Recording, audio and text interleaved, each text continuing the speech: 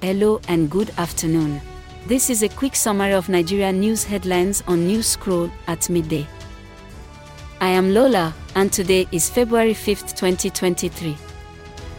Here are the top news headlines, filtered from multiple sources. The INEC Chairman is yet to speak on the Tribunal Ruling, sacking Adeleke as Osun State's governor. Report by Naija News.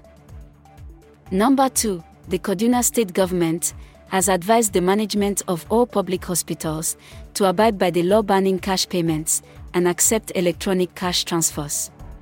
Report by Punch NG. Our final three headlines are as reported by Ripples NG, Daily Post and The Nation. Number 3.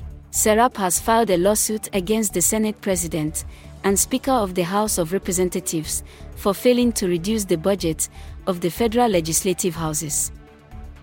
4. Labour Party's Peter Obi has said the current pain and inconvenience created by redesigning the Naira would bring significant long-term economic and social benefits eventually.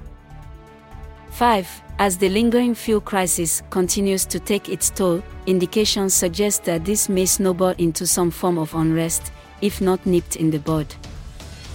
This rounds up midday headlines from Newscroll.